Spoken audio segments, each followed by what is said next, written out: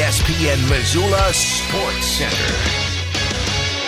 One of the most decorated swimmers in Treasure State history continued making waves on Thursday. Hello, I am Colter Nuanez. NC State swimmer Catherine Burkhoff, who is a Missoula Hellgate graduate and one of the most decorated athletes in Montana prep history, won the 50-meter backstroke at the TYR Pro Swim Series in Westmont, Illinois on Thursday.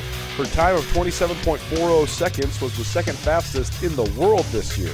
Last June, Burkhoff finished second in the women's 50-meter backstroke at the FINA World Championships in Budapest, Hungary. The daughter of former Olympic silver medalist David Burkhoff posted a time of 27.39 seconds to snag her first medal in world's competition. The former Missoula Aquatic Club swimmer has one more year of eligibility left at North Carolina State.